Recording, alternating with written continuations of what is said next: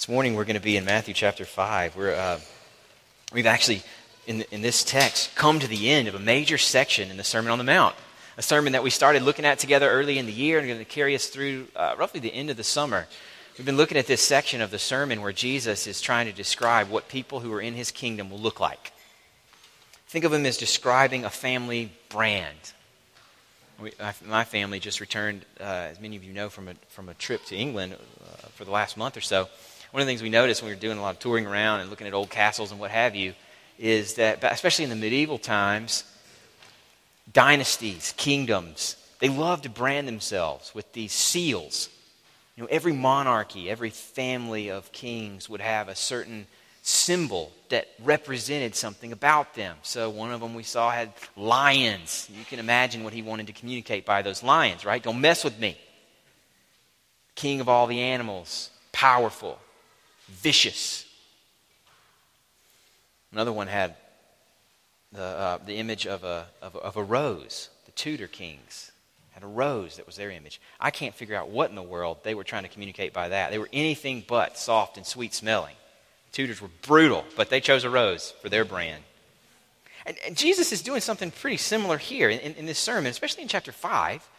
He's trying to say, here's what people who are with me, part of my kingdom, or in the language he's going to use today, part of my family, will be known for.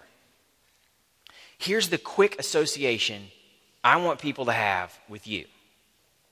When they hear Christian, when they hear Jesus, I want them to think these things. He's given it to us as a laundry list. And he started it out by saying, well, for one thing, people who are with me are going to have a righteousness that's on another level entirely from the most righteous people you can think of, the Pharisees, because their righteousness was all about the appearances. It was surface level only. It was about doing enough of the law to check off each box and avoid repercussions on themselves, but not about pressing into the holiness of God from a heart that loves him and wants to love what he loves. Your righteousness is not going to be like theirs. Yours is going to be rooted in the heart. You won't need rules in order to obey. You'll want to obey. You'll know how to obey because it's in you, not because it's imposed on you from the outside. So he said things like people in his kingdom, well, they're going to respond to others' flaws differently. Their anger doesn't look the same. They're going to look at others' bodies differently. They don't lust in the same way that other people do. Their word counts for something different. They don't take oaths and use them as a shield for their own dishonesty in the way others do. And all along, as Jesus has been building this portrait, he's been building to what we look at today. He's been building to a portrait of his people where the defining characteristic of them is their love.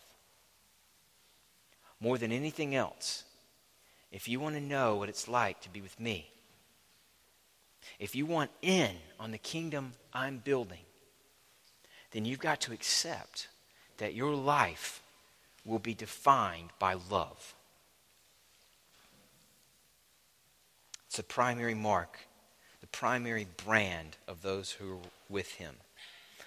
I want to begin by reading the last several verses of Matthew chapter 5 before we start unpacking it together. Would you stand with me in honor of God's word while I do that? I'm going to read verses 43 to 48 of Matthew chapter 5.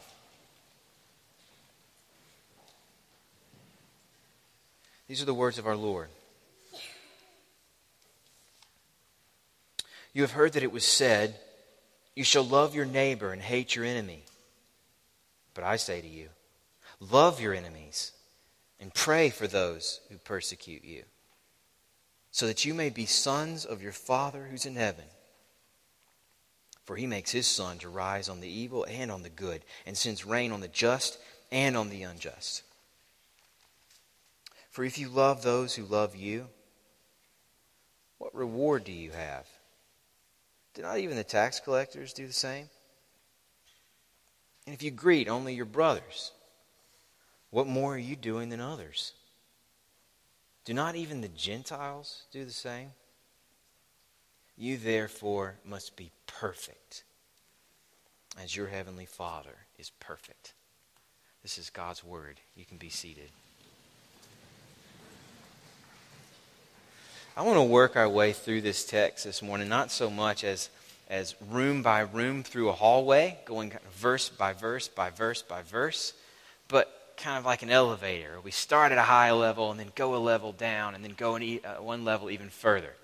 Sometimes when you're working with a short text like this one, you can do that easily. You just take a pass at it, see what you see, take another pass and pull back another layer, and then a third pass to get down to the real nitty-gritty. That's what I want to do this morning. We're going to take 3 passes over the whole.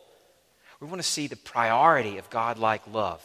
Jesus telling us that our love must look like God's if we want to be with Him. Then we want to look at the mark of God-like love. What is the distinguishing mark of a love that's like His? And then we'll look at the way to it, how we can actually press into it and pursue it for ourselves this morning. I want to start with the priority of God-like love. This is just a real high-level observation here, but I want to start here, especially if you're unfamiliar with Christianity. One of the things you need to notice, just from a quick reading of this, is that Jesus is telling us something that other authors of later writings in the New Testament are going to build on, that to be a Christian is to be known by love. That is its priority in the Christian life. And you can see this especially in verses 44 and 45, where Jesus says you're supposed to love your enemies, pray for those who persecute you, and the reason is so that you'll be sons of your Father who's in heaven. If you're with this Father, you're going to bear the family resemblance. And this Father is known for an indiscriminate love. He sends His rain on the just and the unjust. He causes the sun to rise on everybody, no matter what they've done. He has a kind of love that's spread to all. And your love should look like His. Jesus reinforces the same point in verse 48. It's kind of a summary of the whole section in the sermon. That a bare minimum of righteousness is not enough. You need to be perfect because God is your standard, not a law that's limited, that's bracketed off into rules that are pretty easy to obey, or at least to recognize who's obeyed and who hasn't. No, actually the law is just pointing to something deeper, to a heart that loves what's right, like God's heart. You're supposed to be perfect like Him. You can see in both of those places, in verse 45 and in verse 48, Jesus is putting God up as the standard for those who are in His kingdom. And he's tying God-likeness to love. It sounds a little bit in verse 45 like He's saying, if you want to be a son of your Father, then you've got to love first. Love is sort of the entry fee of getting into this kingdom. I think that's a misreading of it. It kind of sounds like that on the surface, but really in other places in this sermon, He's writing to them as if they're already children of God. Even in verse 48, he refers to God as their Father. They're in already. So I think what He's saying in verse 45 is not love so that God will love you and you can be in His family, but love so that you show yourself to be a son of this Father, because children resemble their parents. If you're with Him, this love is where that shows up. Jesus is setting up here in His own words what's going to be the main theme of His followers in other parts of the New Testament. John, another gospel that tells about Jesus' life and His teaching, says, in that gospel, John records Jesus saying much the same thing. Chapter 13, he tells his disciples, by this all men will know that you're my disciples, by your love for one another. They'll see your love and they'll know you're with me. Then John, in his letters to the early church later on, written a little bit later on, picks this theme up in 1 John chapter 4. Listen to what John says there. Beloved, let us love one another, for love is from God. Whoever loves has been born of God. See the same exact idea? That if we're born of Him, if we're in His family, if He's our Father, then love is where this shows up. Anyone who does not love God, John says, does not know God, because God is love. That's putting it starkly, isn't it?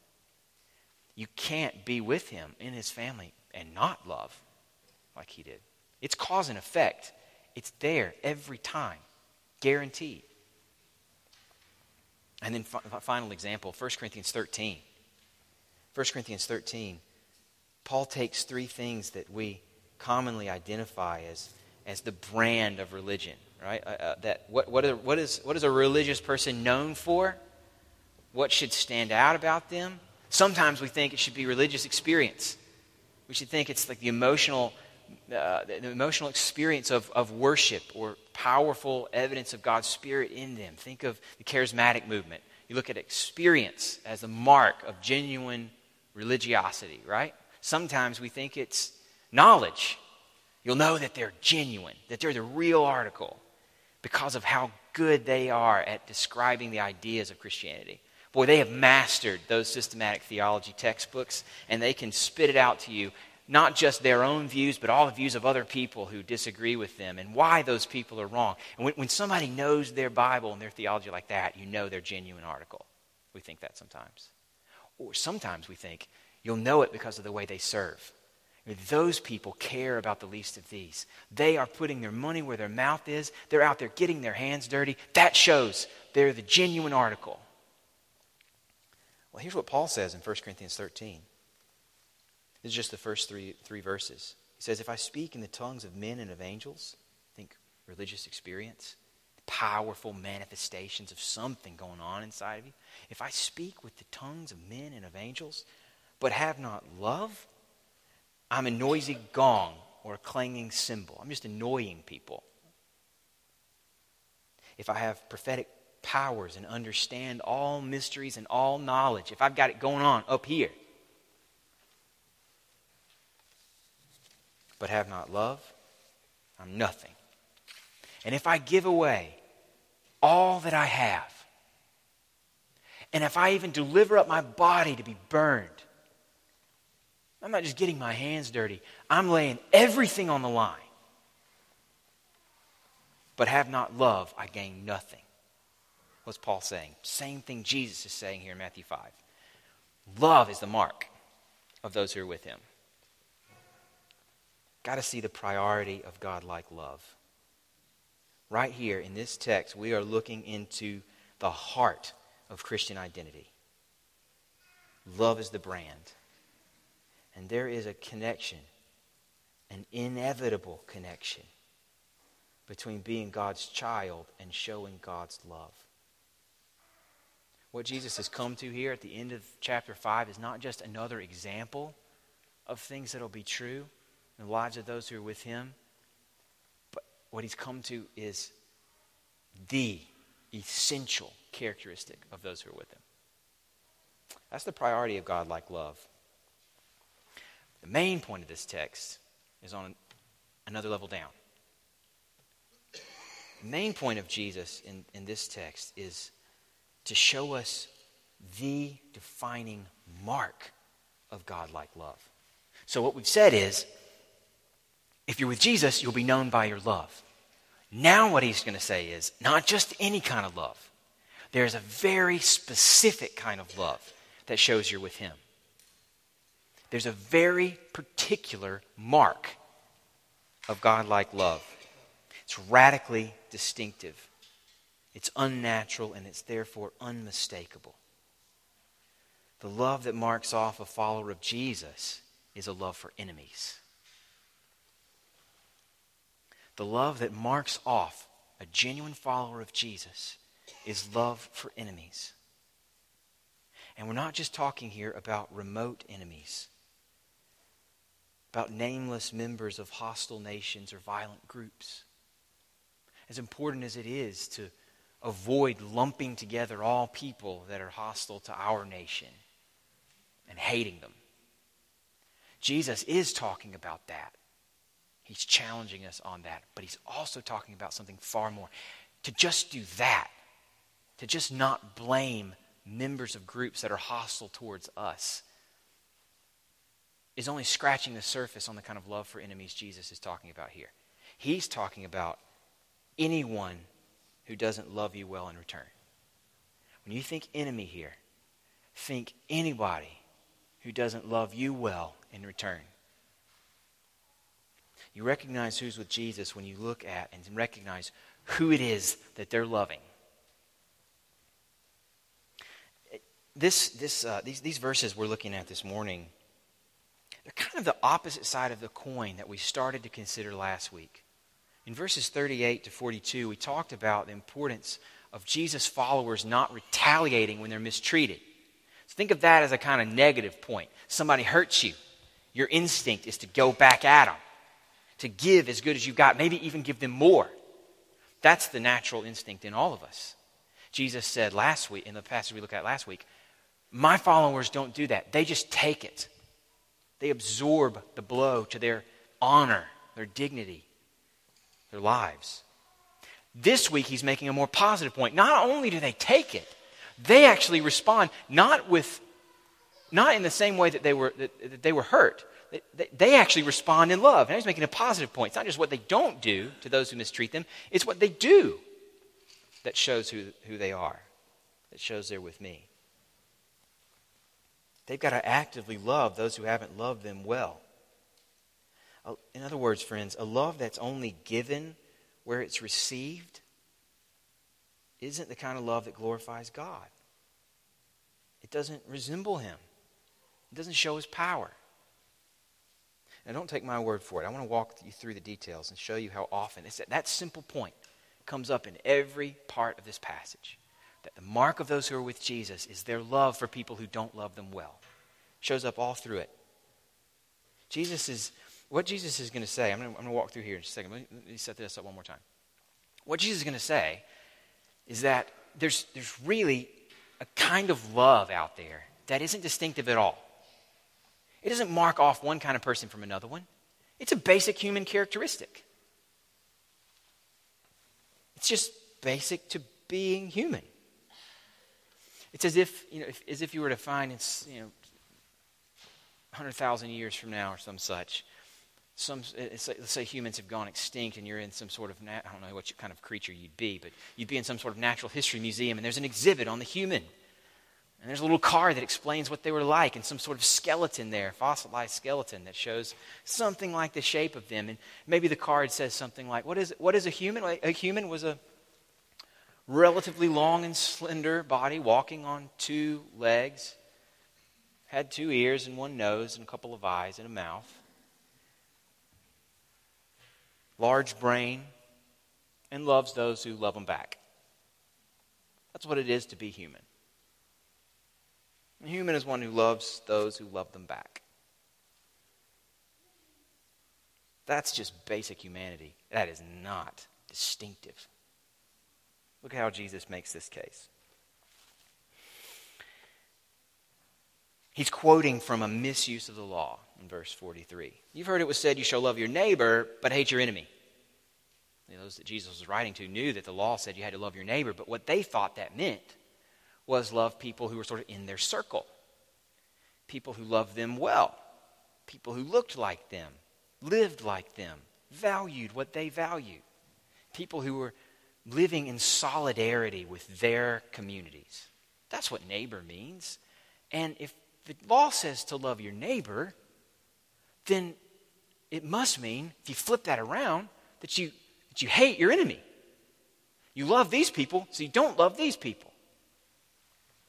They're added to the law here, but that was the interpretation they were working with. Jesus flips it, though. I say to you, no, love your enemies and pray for those who persecute you.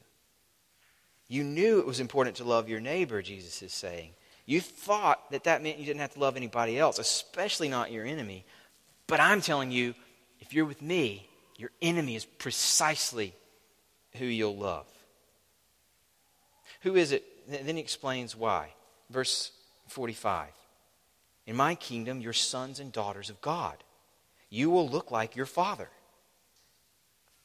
And how does your Father show love? What does He do? He makes the sun to rise on the evil and on the good. Verse 45. He sends rain on the just and the unjust. He gives, provides for, lovingly takes care of even people who don't see Him as their provider. Even people who are taking what He provides and using it to build themselves up and maybe even to tear down others. That's who God is. That's what His love looks like. So who is it that just loves those who love them? If you're only loving your neighbor, who is it that you're resembling? Not God. Who is it that you're resembling? Jesus really gets their goat here. Jesus says in verse 46, don't even tax collectors do the same?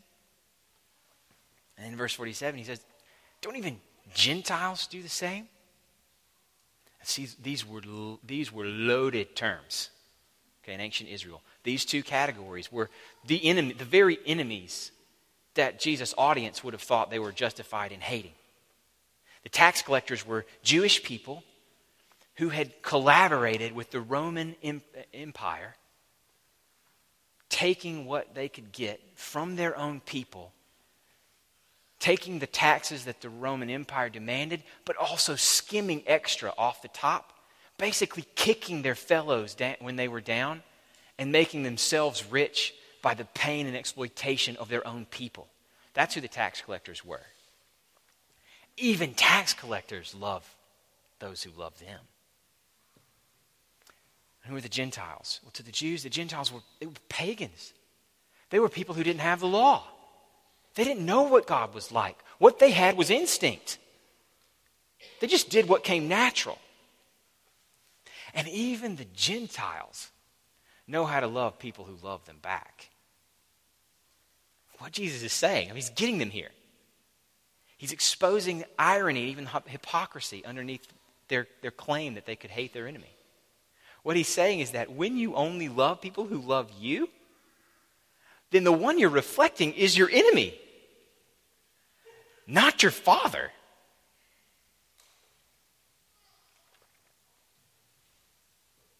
In my kingdom, you imitate your Father. You bear his resemblance. And that'll show up best when you love people who don't love you well in return. So friends, there's a crucial point here. We've got to see this point to avoid a major misconception that can deceive us and set us up for communities that reflect less than the beautiful, radical, distinctive love of Jesus. Here's the misconception. We can lock in on parts of the New Testament that call on us to love in a sacrificial way, to empty ourselves out, to deny ourselves on behalf of others, to look at how Jesus loved us on the cross and give up our lives to loving other people.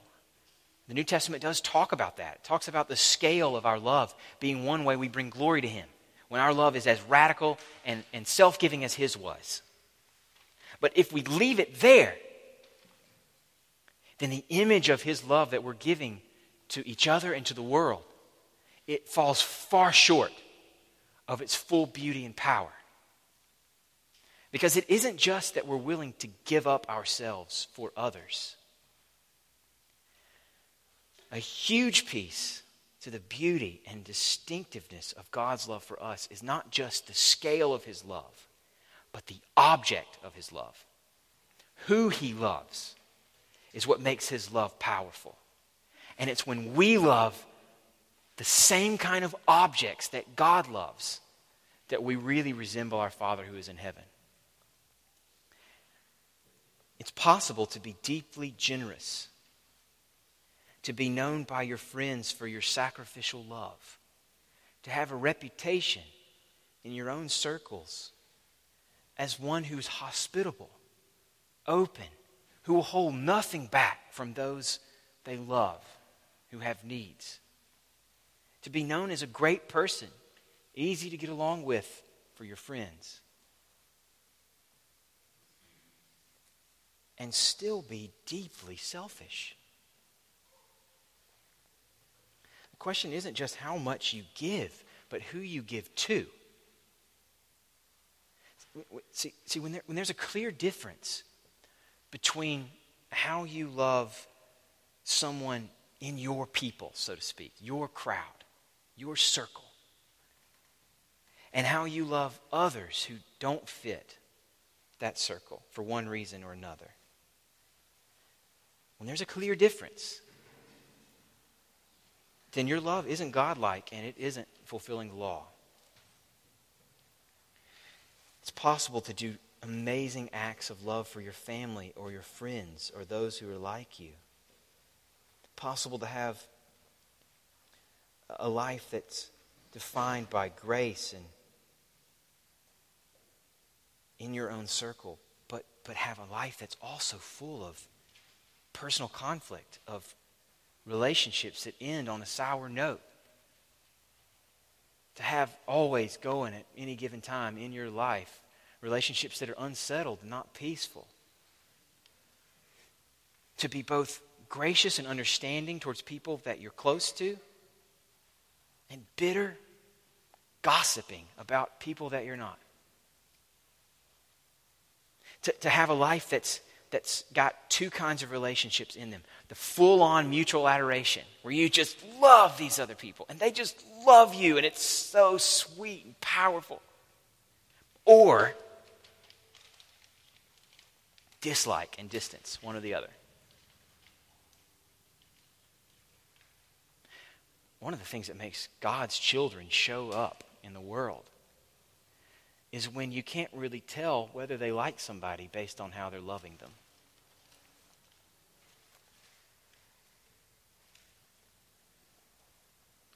There's nothing distinctive, we've said, about a love that only goes out towards people who return it. To claim that such a love represents our Father will be like claiming my son shows he's a McCullough because he's got 2 ears and 2 arms and 2 legs. That's not distinctive about our family. All humans have that. That sort of love, the sort of love that's only given to those who return it, that's a transaction. It's just a trade. You know what? Here's the way one commentator put it. It's just another form of retaliation. The text we looked at last week, Jesus is saying, my followers don't retaliate. Somebody mistreats them, they don't mistreat in return. They take it.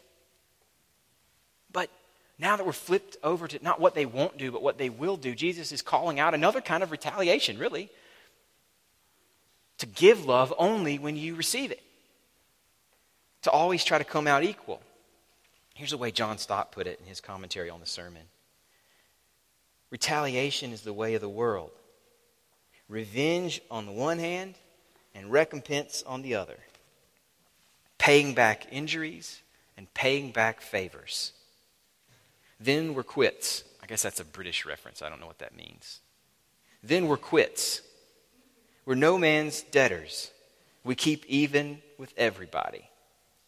But it's the device of the proud who cannot bear to be indebted to anybody. Christian love is not payment for good treatment. It is a gift given to those who need it. I love the way Bonhoeffer put it. Love must not ask if it's being returned. Instead, it seeks those who need it. That's the only criteria for a Christian. This is what sets Christian love apart. It's what makes it beautifully godlike and distinctive. So where do you begin loving the enemies in your life like this?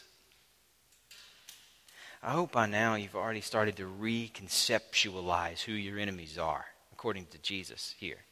Right? Your enemies are not religious extremists who want to blow you up. I mean, they may be, but that's not who he's talking about. Your enemies are people at work, maybe even in this church or in your own family. People on your street, people that you used to be friends with but now maybe aren't close to anymore. People who haven't loved you well. That's your enemy. Jesus is saying, if you want to be with me, you're going to love them. That's how everybody will know that you're with me. Where do you start? I want to take our cues from the text. We're going one floor down. I'm going to take our cues from the text, from the model that Jesus has put in front of us. And here I'm going to give you two steps. These are big picture steps. You're going to need your friends to come up with more specific ones. Here's 2 big picture ones. The way to God-like love. Here's the first one. First, you got to look for ways to serve them whether you like them or not. See, you can't force yourself to feel good about somebody else. I think we tie love way too much to feelings in our culture. Love is an expression of something I feel when I think about or interact with you. But in the Bible, that's not the way it is. Often it comes with feelings of affection, but that's not what love is. It's very active. It's a self-giving for the good of the person that you love. Jesus doesn't care how you feel. He does, but not here. Jesus isn't asking you to feel different. That's a dead-end command. You can't will yourself towards feeling different about somebody. You can't make yourself have a natural or an easy connection with others. You can't force yourself not to regret that they don't love you well in return, or that they aren't sensitive to you, or that they aren't plugged into what you need. You can't change the way you feel. But when we think about our feelings, just natural, instinctive feelings towards someone else, we're still talking about the realm of nature. We're talking about things that are just as true for the Gentiles and the tax collectors and whoever else as they are for God's children. When we talk about love, we're not talking about feelings, but we're talking about service to people, whether you like them or not. Jesus pointing to the way that God the Father loves the just and the unjust points us in that direction. He provides for, he offers tangible help to people who don't deserve it. Every day that he gives them breath, that he gives them a roof over their head and food for their bellies, he is loving the just and the unjust. Here's another British pastor commenting on this sermon. It's so helpful. This is Martin Lloyd-Jones. His sermon on this passage, he said, liking is something which is much more natural than loving. We are not called upon to like everybody. We can't.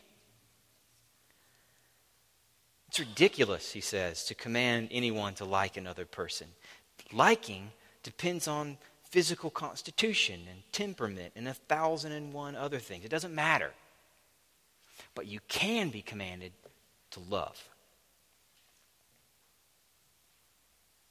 And that begins with actions that do them good. So what opportunity do you have this week to take some action that will benefit your enemy?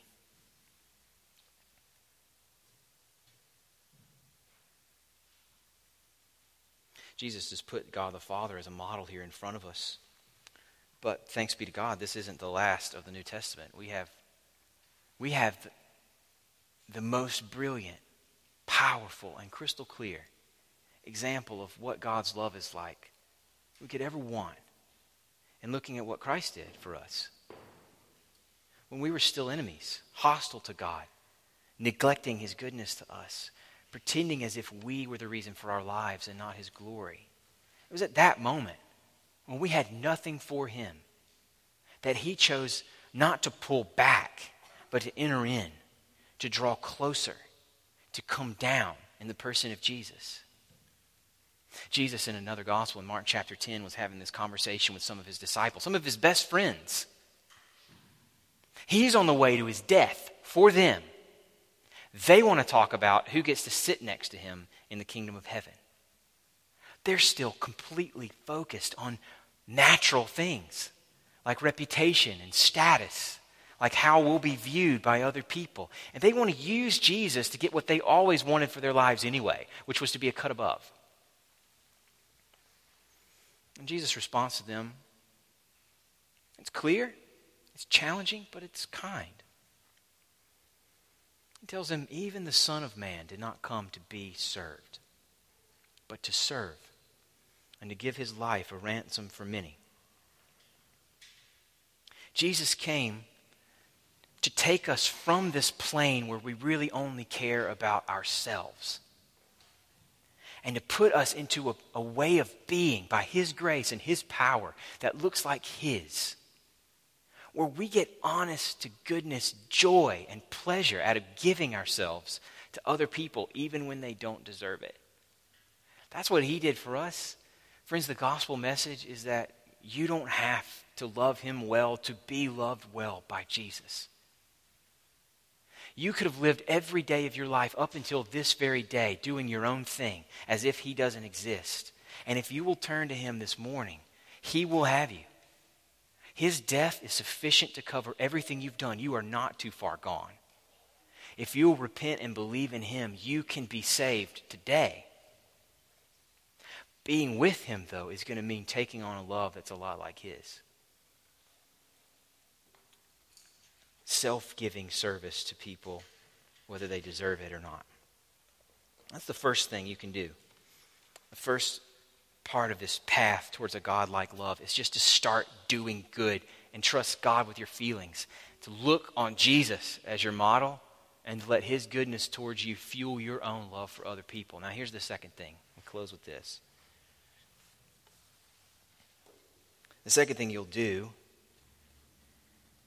to love your enemies right now, before anything else changes about your relationship with them, about how you feel towards them, the second thing you'll do is pray for them. This is what Jesus suggests in verse 44. I say to you, love your enemies and pray for those who persecute you. One commentator pointed out that this is the highest command, the final one. It's almost like Jesus has been climbing a ladder, rung by rung, about how you will treat people who aren't good to you if you're with me. And he started out by saying, you'll turn the other cheek. You'll take another insult. When they insult you, you let them insult you again. You don't retaliate. When they try to take something away from you, you give them even more than they're trying to take. When they exploit your time and your energy, you just give them more.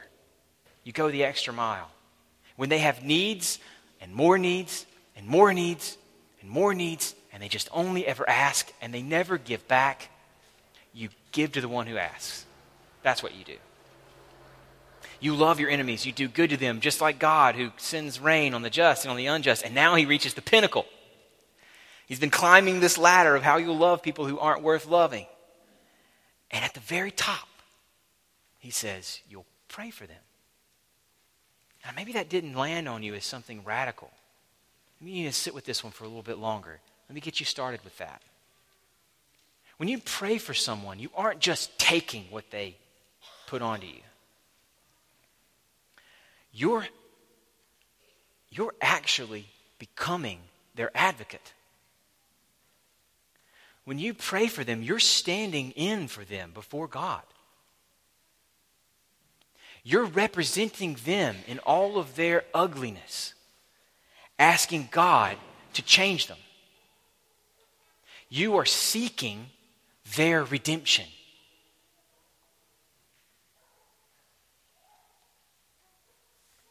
You're taking someone who had been your adversary and you're becoming their advocate.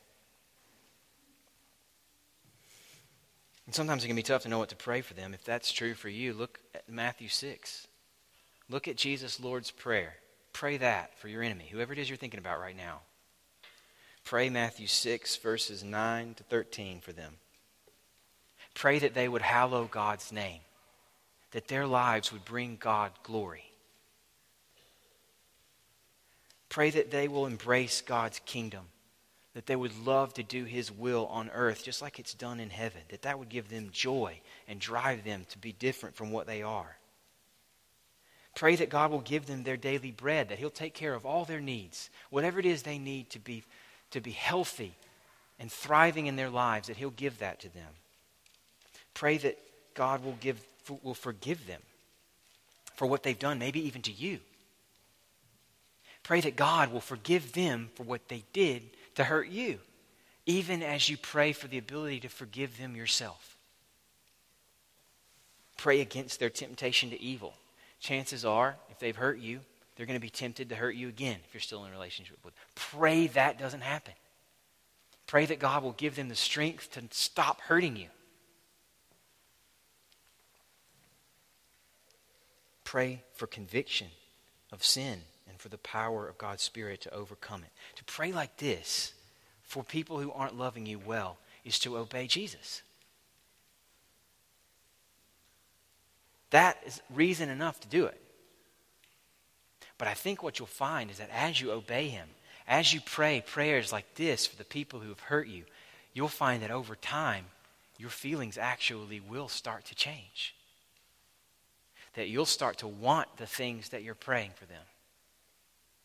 That you'll start to actually feel love for them because you were obedient in doing loving things for them. And ultimately, friends, the only reason you should do this with any kind of hope is that Jesus prayed for those who persecuted him.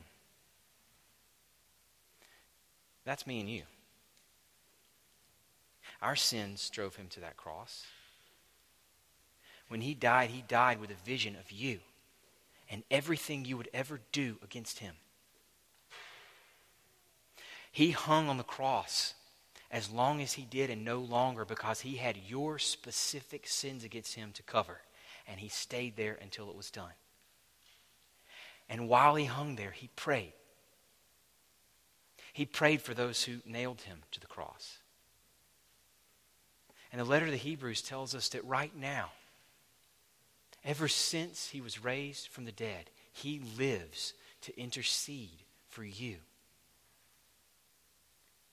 You can face the task of loving people who don't love you well with hope because you can trust Jesus to pray to his Father and yours that you will have everything you need to do that well.